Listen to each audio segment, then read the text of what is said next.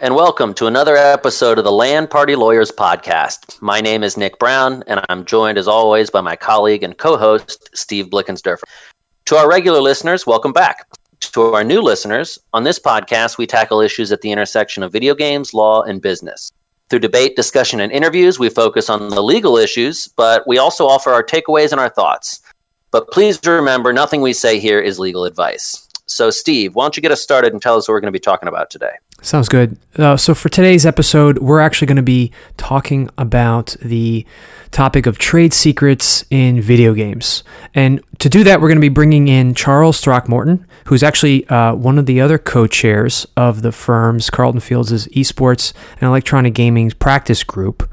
Charles specializes in commercial litigation, which effectively means he helps businesses sort out their disputes, sometimes in court and sometimes not.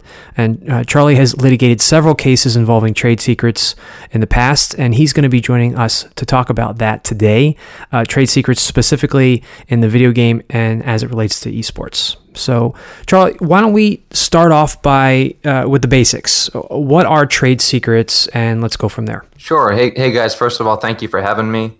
I've been a fan of this podcast for a long time. I'm happy to be here, getting involved with it. So, talking about trade secrets, big picture, what is a trade secret? Now, this is oversimplifying it a little bit, but generally speaking, a trade secret can be almost anything as long as it follows the following two rules. One, it's kept secret, and two, it has value because it is kept secret. So a classic example of this would be the Coke formula, right? Which has been famously closely guarded forever, kept secret, valuable because it's a secret, or the KFC recipe. Does that mean that Steve's skincare routine would qualify? I know that's notoriously guarded. To you it is. Steve, if you want to talk to me about that offline, I can counsel you on that. It might be. The answer is that it might be, depending on what you've been doing and what you're up to there. It's very valuable because it's secret. I'll tell you that much. Yeah, please don't include me on that call. Sure. Other textbook examples of trade secrets that you see all the time in cases are things like customer lists, pricing information, proprietary methods or procedures, inventions, unique machinery. And then with respect to video games and esports, things like source code for software, game engines. Right. And then also, and we'll talk about this a little bit more later with a real world example, oftentimes contracts themselves can be considered trade secrets if they are kept secret. Maybe they have some sensitive pricing information, or other language in there that the team or the player or the league and the franchise, as the case may be, try to keep secret. Okay, well, thank you, Charles, for that overview. So why does this stuff matter? Why should you, the listener, care?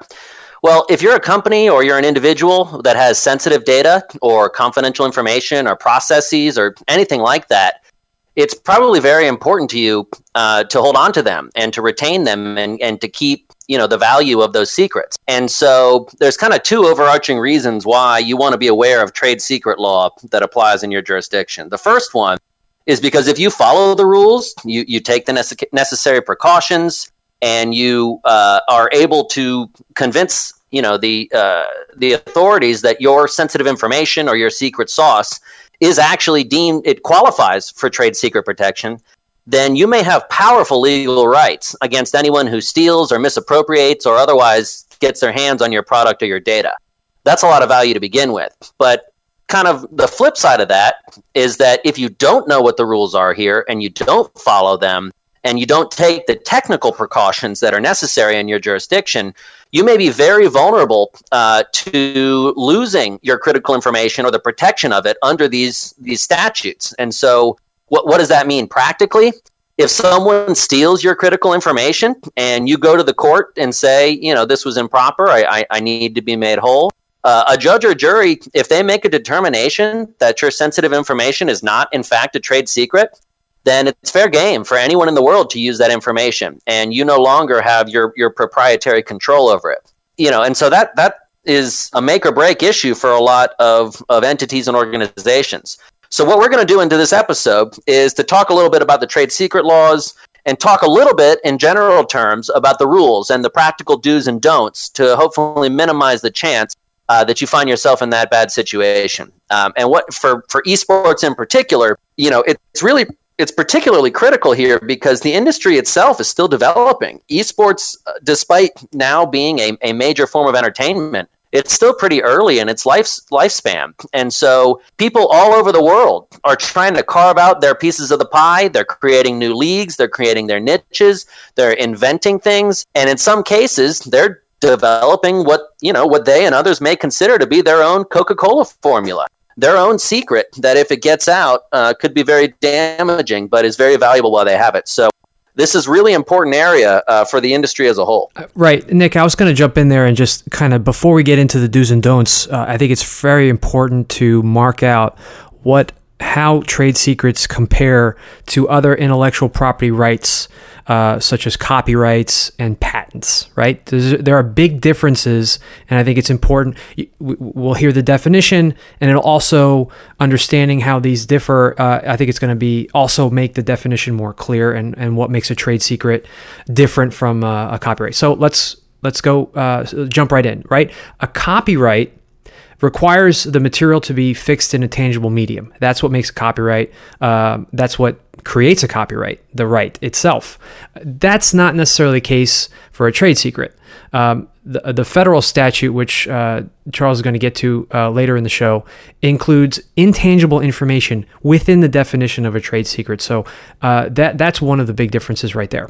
Another big difference with copyright is that trade secrets do need to be you need to register your copyrights to enforce them, okay? But you don't have to do that with a trade secret. In fact, that's actually the trademark to a trade secret is that you keep it secret, which we just discussed a moment ago.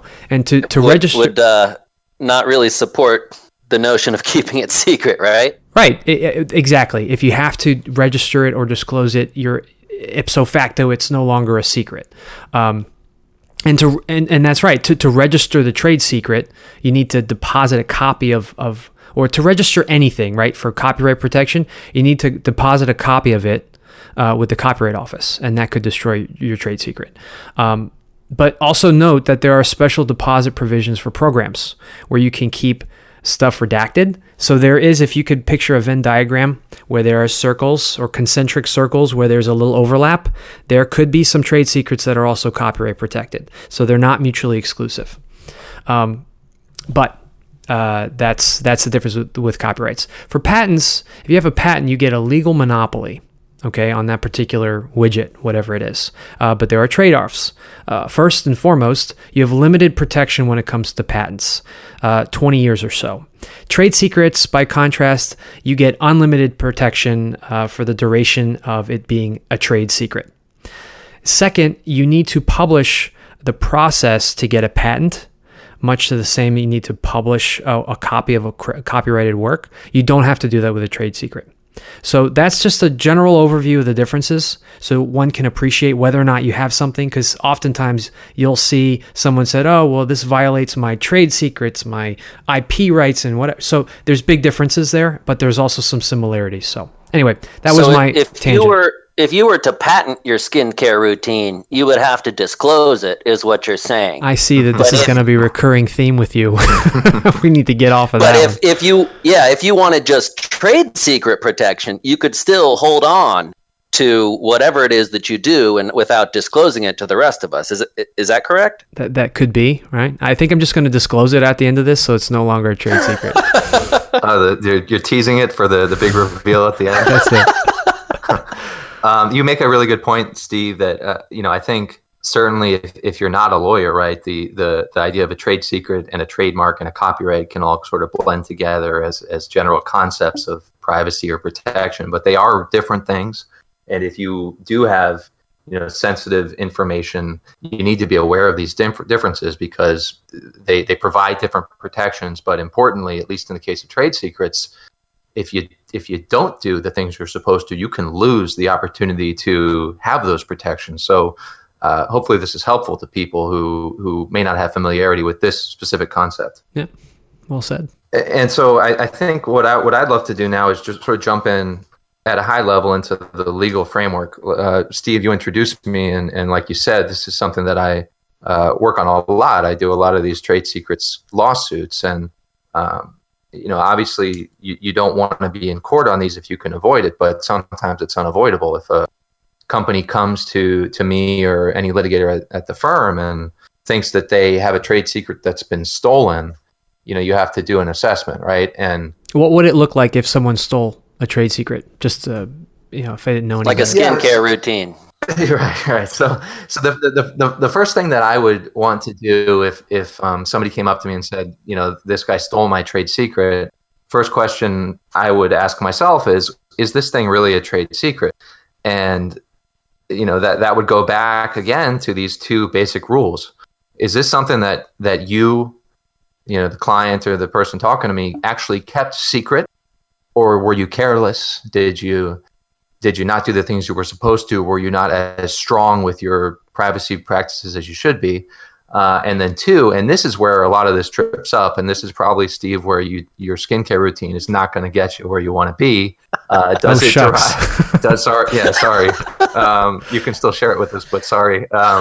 Does it actually have value because it's a secret?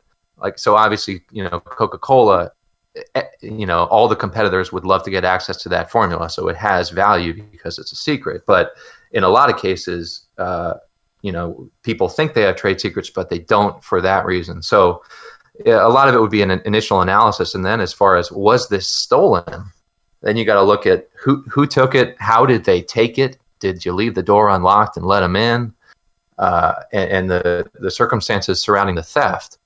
And then if you make the determination that, okay, it looks like there's a trade secret here and it looks like it was actually stolen, the decision is, where am I going to sue and how am I going to do it? And that's where, just very high level, there are two different legal avenues that are available to people who have their trade secrets stolen, and that's state statutes and a new federal statute. And, very high level, the state statutes have been in place for decades, for a long, long time. This was the only game in town. If you found yourself in this type of situation, 1979, a group called the Uniform Law Commission published what's called the Uniform Trade Secrets Act. What that did in a nutshell was create a set of rules, and that's where you get the keep it secret and value due to its secrecy rules. And what happened with that is almost every state around the country has adopted some version of that, and it lets you sue, at least in state court, for a theft of trade secrets. So if I may interject, depending on where you sue, I understand this is a uniform law. So the goal of a uniform law is to try to make it as uniform across the different jurisdictions as possible. But we are talking about state laws. So depending on where one person lives, the definition of trade secrets could vary across state lines. Is that correct?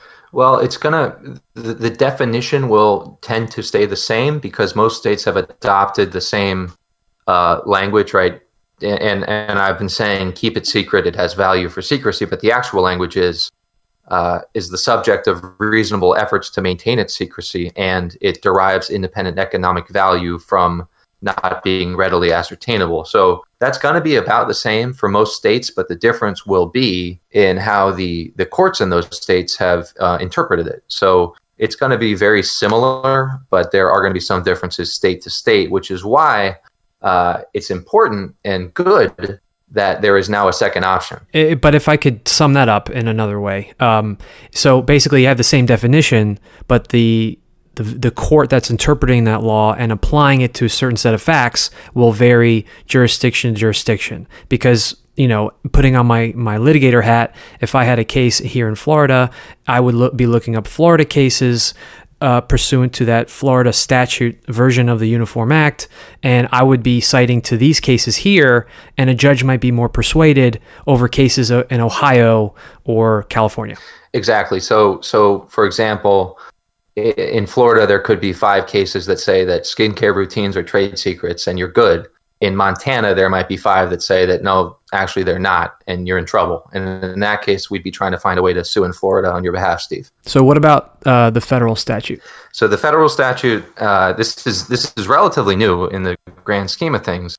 In 2016, the Obama administration and Congress passed the Defend Trade Secrets Act, which what that did was it took the state causes, the state statute, and federalized it, right? And the impact of that is it creates a federal cause of action. So now instead of having to sue in state court, if you had to, you can sue in federal court. And there are plenty of pros and cons. Maybe that's the subject of a different.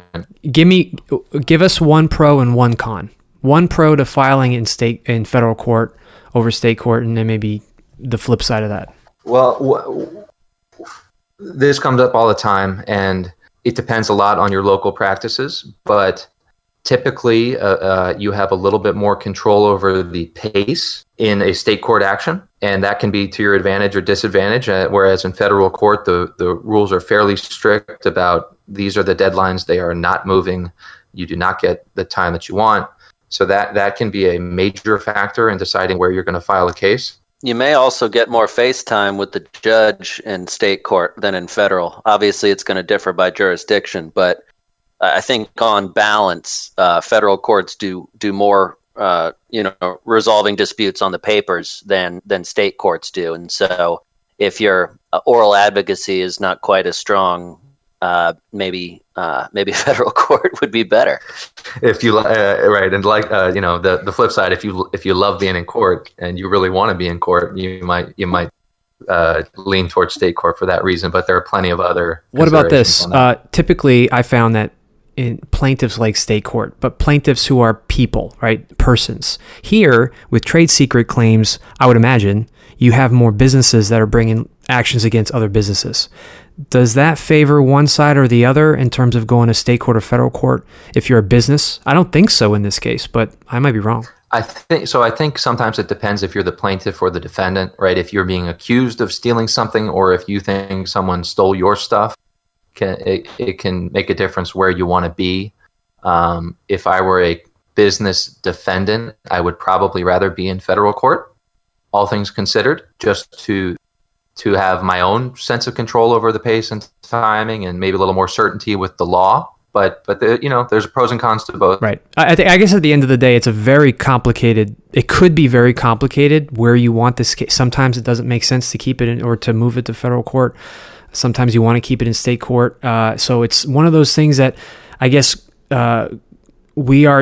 we tend to sometimes default to, remand and remove to federal court, but that isn't always the best tactic. So anyway, I think that was too much of a digression. So let's get back on track. No, yeah, and just sort of tying the knot on that, that this federal act is very similar, but the difference, and Steve, you mentioned it before, is in addition to having the 2 rules, keep it secret, valuable due to its secrecy, there's a very, very robust definition in the federal statute of what can be a trade secret. I'm not going to read the whole thing. It's very long, but it includes things like scientific and technical information, code, programs, economic information, patterns, plans, and like you said, Steve, this includes intangible information. So that's written into the federal statute, so that is helpful for the analysis and helpful for determining if you think you qualify. And I understand it's in some state statutes, just not all of them. It's one of the variations to the Uniform Act that varies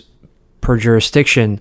But it's just nice that on the federal side, you at least it involves the intangibles and the electronics and the programs and the codes, which is going to more often than not come up in this industry.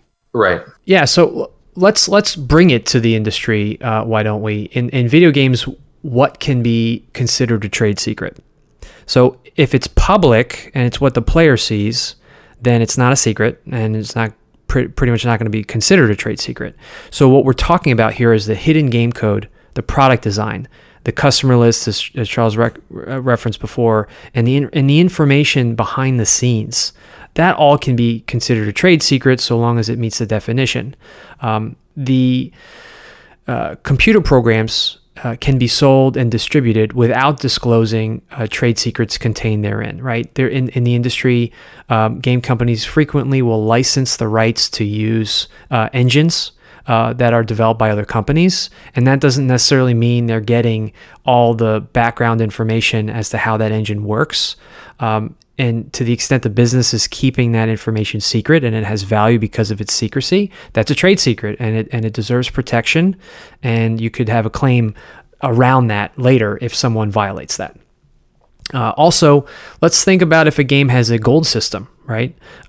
That itself wouldn't be a secret, but how the gold is valued, how the system works behind the scenes and how it was developed, how much money to release, how much money to price certain products using the gold system or whatever currency system is in the game, that could be considered a trade secret. And some game companies even employ economists to value their system and figure out what certain how much to price things, right? So that itself could also be considered a trade secret.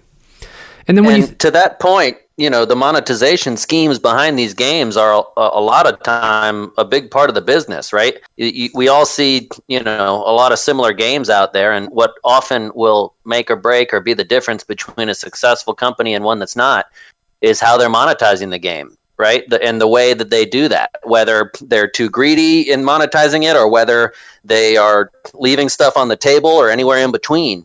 That is often the absolute bread and butter of how the game companies are able to, stay in business and fund their next game. So that's probably a major one I would expect. Yeah, that's a really good example, Nick, because it sort of flies right together with what you'll commonly see across other industries, which is that the stuff that companies want to protect as trade secrets is usually like you said earlier, the secret sauce, right? Whatever the pricing, the process is, whatever it is that is underlying, their profits. So I think that's exactly right. And you can imagine it's a tight rope that they're walking because they want to be clear about what how they make money to an extent, because they don't want to look greedy or that they're taking advantage of folks, but at the same time they need to keep some stuff secret because they need to protect their assets, and that's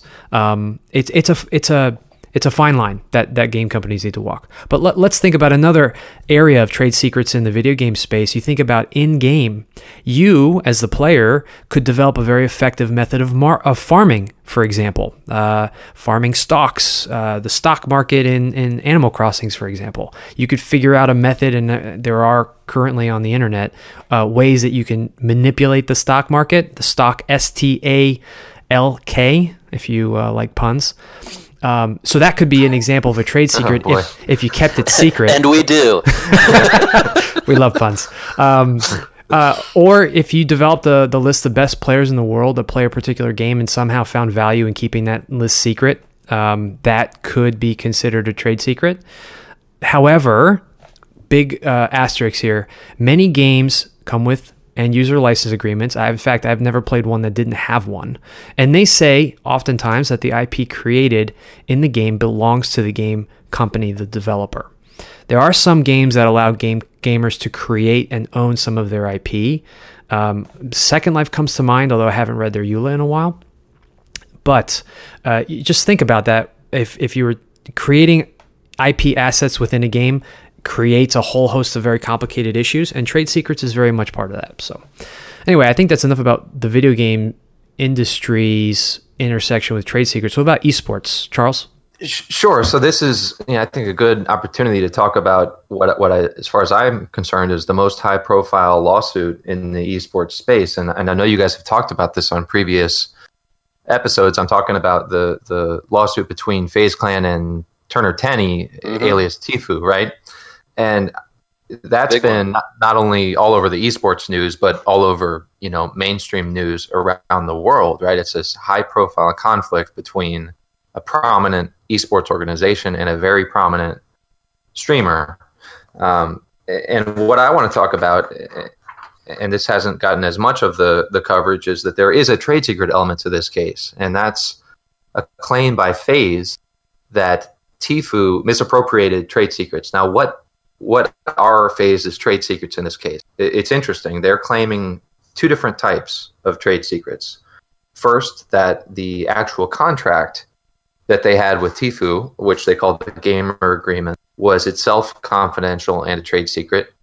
And second, and this ties in, Steve, with something you were just mentioning, right? They say that some of the things that Tfue was doing to make his videos more popular were actually FaZe's trade secret processes that he had no right to utilize. So those are their claims. And now in response, Tfue's defenses were sort of these standard, almost what I would do if we were doing this, standard defenses to his trade secrets case, right? Which is one, no, that's not a trade secret. The information you're talking about, the contract and the processes are, public or could be figured out very easily. In other words, you didn't keep it secret. You didn't take the steps necessary. And then he also claimed that no, for these processes on the streaming side, those are not FaZe's processes. They're Tfue's. He came up with them. All right, so that's the big three, right? And it goes back to knocking from all directions the two definitions you raised earlier. One, not a trade secret. Two, you didn't keep it secret. Three, it wasn't yours to begin with. Right, exactly. And so, where are we now with those claims? Where are we in the case? And it's interesting that the timing on this is very good because there's actually been a development in the last couple weeks, March 2020. The case progressed. It went along as lawsuits do, and they reached what's called the summary judgment phase, which is where the parties, make arguments before the judge and ask the judge to decide if either side is going to win or lose, or if they're going to go ahead to a full trial. And at that phase, Tfue asked the judge. Pun intended. Right. Sorry, I couldn't help myself there.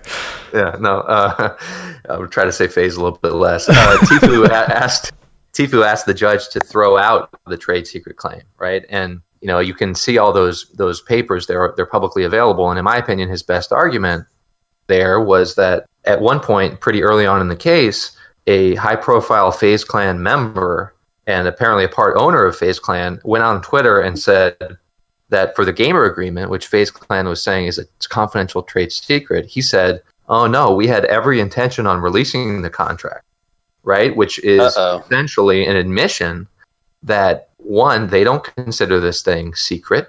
Two, they don't think there's value in secrecy if they're saying we were going to give that up. I mean, imagine if Coke said, oh, no, we don't, this isn't a secret. We'll publish our formula in the New York Times tomorrow, right? That's just there was a very high profile back and forth going on Twitter when that lawsuit was just filed.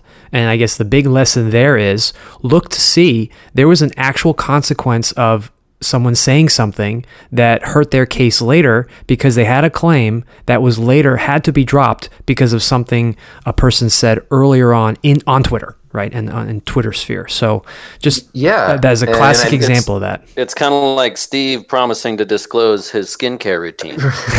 yeah, right. I will hold up my promise. Don't you worry. Right. So I mean, that I know we're going to talk about practical do's and don'ts, but this is a great example of a don't. Right. You need to, if you're going to call something a trade secret, you need everybody, top to bottom of your organization, needs to be taking, quote, reasonable steps to maintain secrecy. So that didn't happen here. And so what was the impact on the case? Well, usually at summary judgment, when the parties have filed their motions, you wait and you let the judge decide who wins and who loses. But that's not what happened in this case.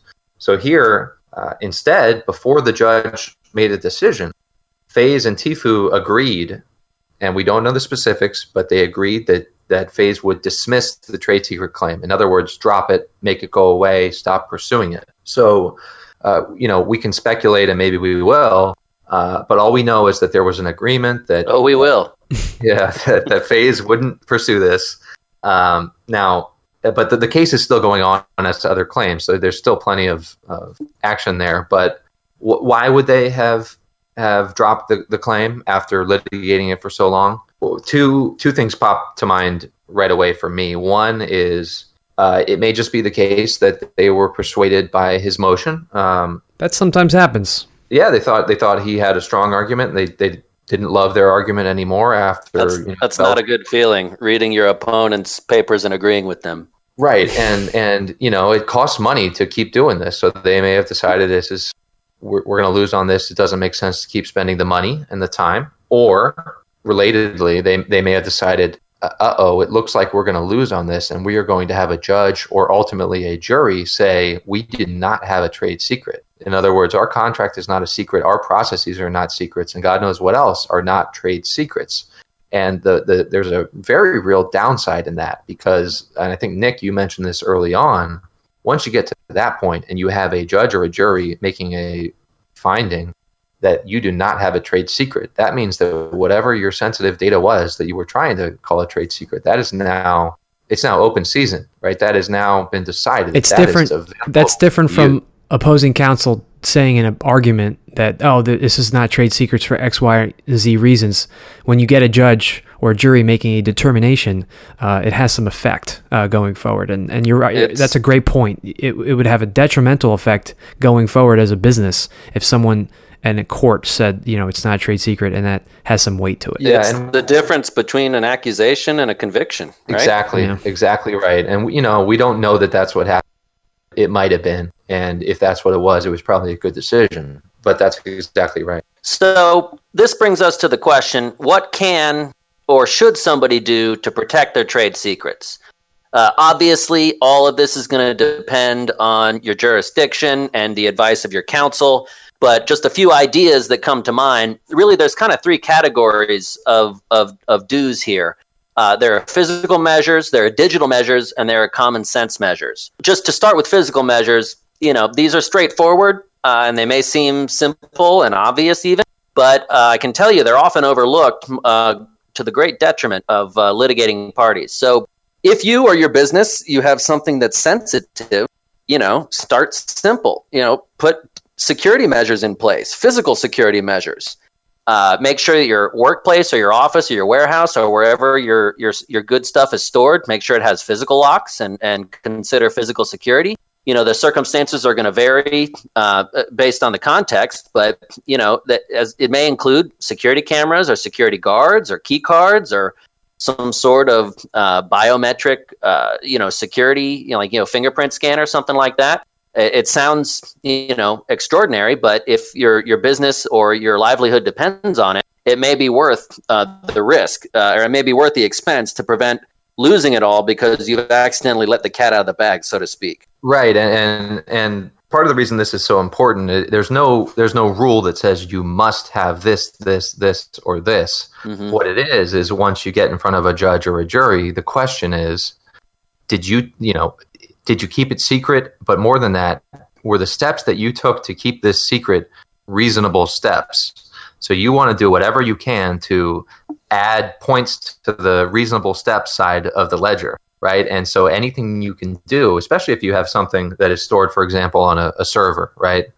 You need to protect that server. You need to have, a private room. You need to have all sorts of protections, right? And the more that you can do, the better chance you have of persuading a judge or a jury that this is a trade secret that you can prosecute. That is an excellent point, Charles. And specifically that hindsight's 20/20, right? It's one thing to sit out now and decide in the abstract what you're willing to pay to protect a secret.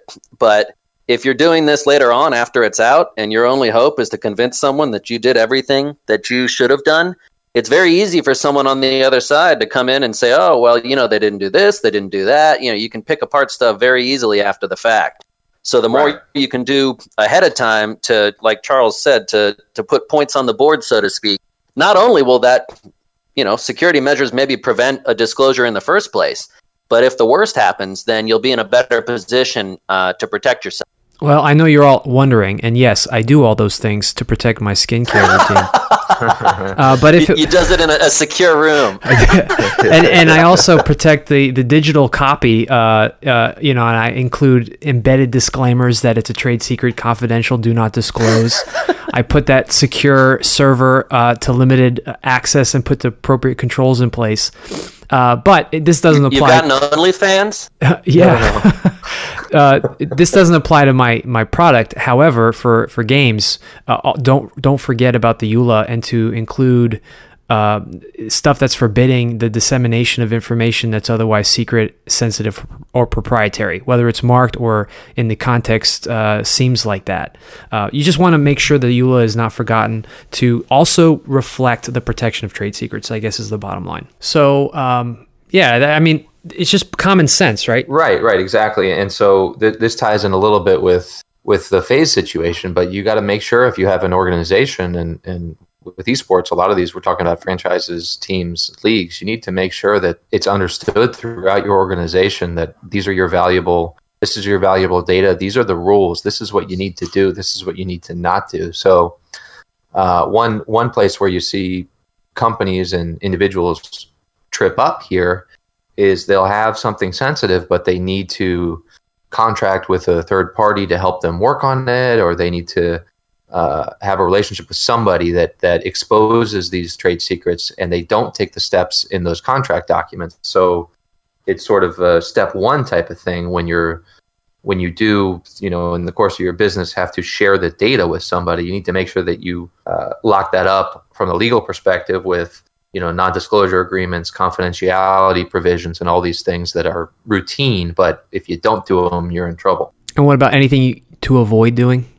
Yeah. So, to some degree, everything we just said you should do, don't do the opposite of that, right? So don't, and this goes back to the FaZe example. I think one of the reasons that argument was strong was it wasn't just an employee, it was a part owner. So that takes you into the management perspective, and it takes you into, was this person speaking for the company? But some classic mistakes that defeat trade secret protection and sort of let the cat out of the bag are things like inadvertently disclosing materials to third parties without protecting it. And that's where, if you're on Twitter and you promise to release a skincare routine. Yeah, right. And or you don't implement the basic security measures. You have some super secret code, and you don't write into the source code comments that this is confidential, this is trade secret, this is proprietary. You don't take those basic measures. So those are examples, right? And like Nick said, it's a question of, if you get down the line and you're litigating these cases, did you do enough or did you not? And you want to be putting as many measures in place on the side of you did enough. So I think that's sort of, go ahead. Yeah, I was going to say, I think all this is super important, not just for companies, but also people, because we have a lot of folks who are investors and interested investors in the space. If you are evaluating a company that says that they have lots of trade secrets, lots of IP that makes them so valuable, even for startups, you can imagine, look for this kind of stuff. This is a good due diligence list. Did you do all these things that you say that protects what you say is a trade secret? Or are you doing the things that are the classic mistakes that you just mentioned and failing to do that otherwise discloses what would be a really good trade secret? Right. And like Nick said, even if you hopefully never find yourself with somebody stealing your trade secret, these are all also just good commonplace, security measures for your information, right? And so it's sort of a win-win, right? Right. Well, I think this brings us to the end of the episode, and I was really hesitant. I didn't want to get to the end because this is kind of a sad moment. This is Nick's last episode on the podcast, unfortunately. Nick is hanging up his gamer headphones that he's recording this on and going off to greener pastures. In all seriousness, Nick has a really good opportunity that's taken him outside private practice, and we congratulate you, Nick, but we're sad to see you go. Yeah, thank you. It's a bittersweet moment. As you noted, I was presented with a fantastic opportunity that I could not say no to. That takes me out of private practice. And so this will probably be my last episode on the podcast. But, I've really enjoyed doing this with you, especially when I've gotten to give Steve a very hard time, which is one of the greatest joys in life as far as I'm concerned. But, keep looking out for more content because the podcast isn't done. And I know without a doubt that you're in great hands with Steve and Charlie. They know what they're doing, and I'll still be playing games. So anyone who's reached out, we can still play games from time to time. And I look forward to that. What about what gamer tags should people add to their various things so they can get in contact with you and follow up with you on your promise? On Blizzard games, my your tag PG is version. Progress. All right, there you go. That's the only one I can disclose, I think. The others might get us, they might only show up on Steve's OnlyFans. Well, Nick, we will miss the banter, but we appreciate all the time and all the effort you put into seasons 1 and 2. All of those episodes still relevant, and you should check them out. You connect with us on our Instagram, on our Twitter, or our webpage, landpartylawyers.com. We love to hear your comments and opinions about topics we cover, or just the fact that Nick is leaving. Let us know what you think. Please reach out. We love hearing about that stuff. So unless anyone has any other comments, I think that's it. And until next time, game on. Thank you for listening, and game on. Thank you for listening, everybody, and game on. Was my timing off? Yeah, just a little bit.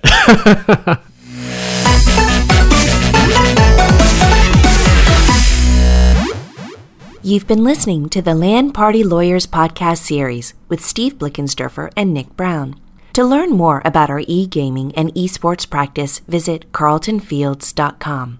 This podcast is intended for general information and educational purposes only and should not be relied on as if it were advice about a particular fact situation. The distribution of this podcast is not intended to create, and receipt of it does not constitute an attorney-client relationship with Carlton Fields. Thanks for listening.